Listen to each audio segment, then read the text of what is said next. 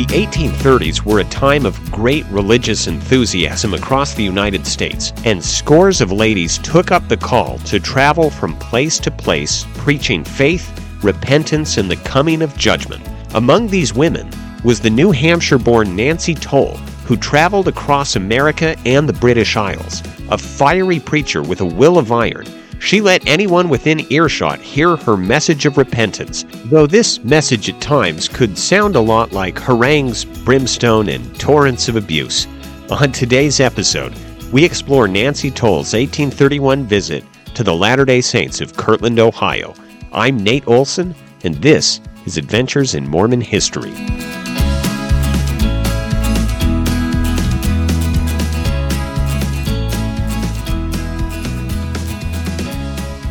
In 1818, Nancy Toll worked as a school teacher in Northampton, New Hampshire. She experienced a radical conversion when she heard the preacher Clarissa Danforth, a female itinerant of the Free Will Baptists, and she felt called to preach as well. But for the next 2 years, she experienced intense emotional and spiritual conflict, believing that God had called her, but afraid of bringing disgrace on herself and her family. But she found the courage to join the small but determined band of American women who traveled from city to city, preaching faith and repentance. Now, she usually traveled with another female companion, which was safer than going alone. She would travel by railway, canal, carriage, or sled. With growing success, she traveled farther and farther from home, and in 1829 crossed the ocean to preach in the British Isles. Her travels took her to Ireland, a country that she did not find easy. Without exactly explaining why, she described the city of Dún Laoghaire as a hell on earth. After a short stay in the Emerald Isle, she sailed to England on a ship that she similarly described as a floating hell. On this voyage, she apparently had some significant problems with the crew, whom she described as a merciless, accursed crew from the regions of woe. But Toll was never one to hold back, and in all likelihood told the members of the crew exactly what she thought of them. The crew apparently did not think much of Toll either, and in her account, she states that she only narrowly escaped being seized by the crew and thrown overboard. In Newport, England, she collected several hundred listeners in the middle of the town, many who were very curious to hear what a female from America would say to them. But before she could start, she was arrested by the Newport Constabulary for obstructing the roads and disturbing the peace. But far from being cowed, Nancy Toll thrilled at the prospect of being thrown into jail, a prisoner for Christ Jesus' sake. But to her disappointment, the justice of the peace set her at liberty. Toll was shocked by the crushing poverty of England's industrial slums, a reaction she shared with early Latter-day Saint missionaries like Brigham Young, Heber C. Kimball, and George D. Grant. But fired to take the gospel to the worst of the human condition, she plunged in. She visited the infamous Newgate prison and tried to arrange a meeting with the wretched prisoners under sentence of death, but she wasn't successful. She watched in horror as 3 young men were brought before a crowd of several thousand and hanged for the comparatively minor crimes of housebreaking and forgery. She made the acquaintance of an officer of the Royal Navy and through his influence managed to board a female prison ship where she preached to 150 women under the harsh sentence of transportation to Tasmania. Never one to hold back, Nancy Toll prophesied that the British aristocracy would, quote, weep and howl for the miseries that shall come upon them.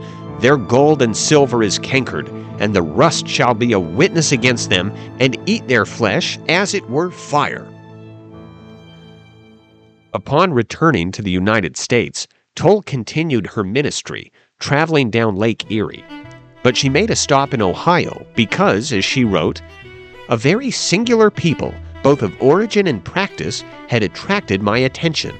I had heard much of the people, and in many places the excitement I found considerably in their favor, but many were halting between 2 opinions respecting them. The people in question were the Latter-day Saints, then gathered in Kirtland, Ohio. Toll came to see them up close. She spent a weekend with them, attending meetings, watching baptisms, and holding discussions with church leaders and lay members, who summarized what she believed to be the primary teachings of the church, which gives us today some insight into the way early Latter-day Saints saw themselves and understood their place in the world at this period of time. The Book of Mormon, she wrote, enjoins baptism by immersion.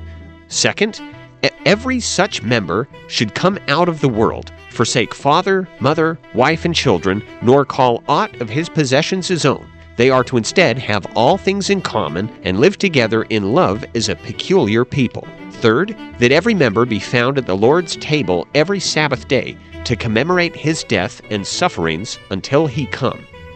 Finally, she wrote, the Latter-day Saints believed that a great day of wrath is coming, and that Mount Zion and Jerusalem will be delivered in that day.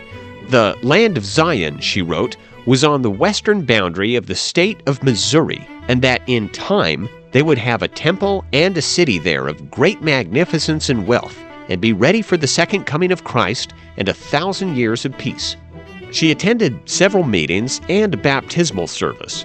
She wrote, I will do them the justice to say, I saw nothing indecorous, nor had I any apprehension of anything of the kind. But she was, to say the least, not impressed.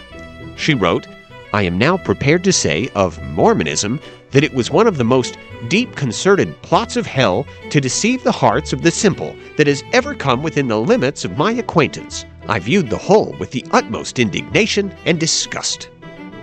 What especially dismayed her was that among the Latter-day Saints, she found people well known in the region for their piety and scriptural knowledge.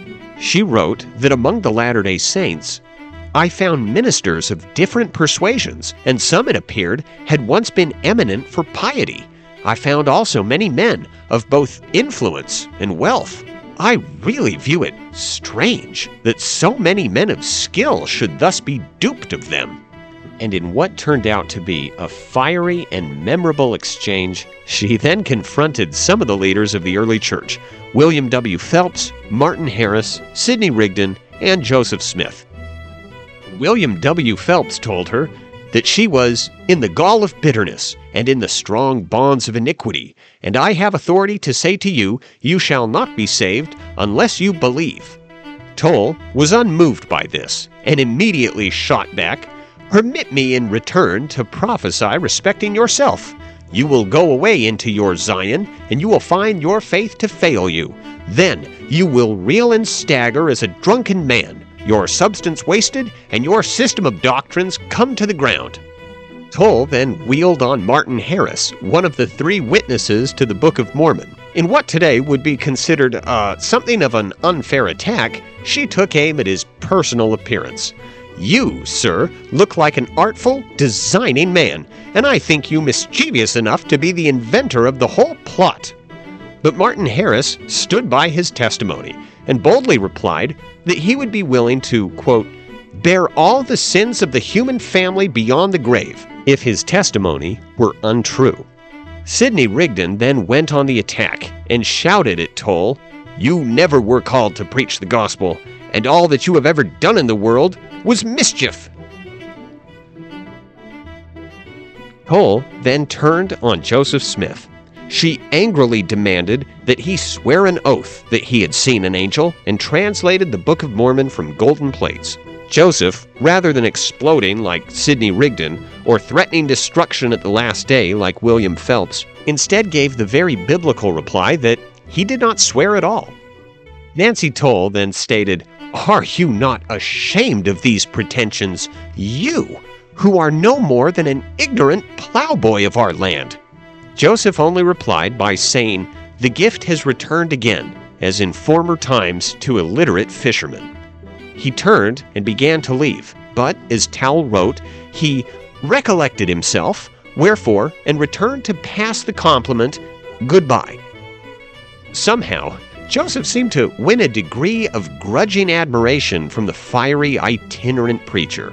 Maybe it was the way he responded to her angry challenges with biblical passages, or his cheerful, unassuming disposition, or maybe his halting efforts to show the respect due to a lady. But whatever it was, years later, Nancy Toll would remember Joseph Smith as a good-natured, low-bred sort of chap that seemed to have force enough to do no one any harm. Thank you for joining us on this episode of Adventures in Mormon History. I'm your host, Nate Olson.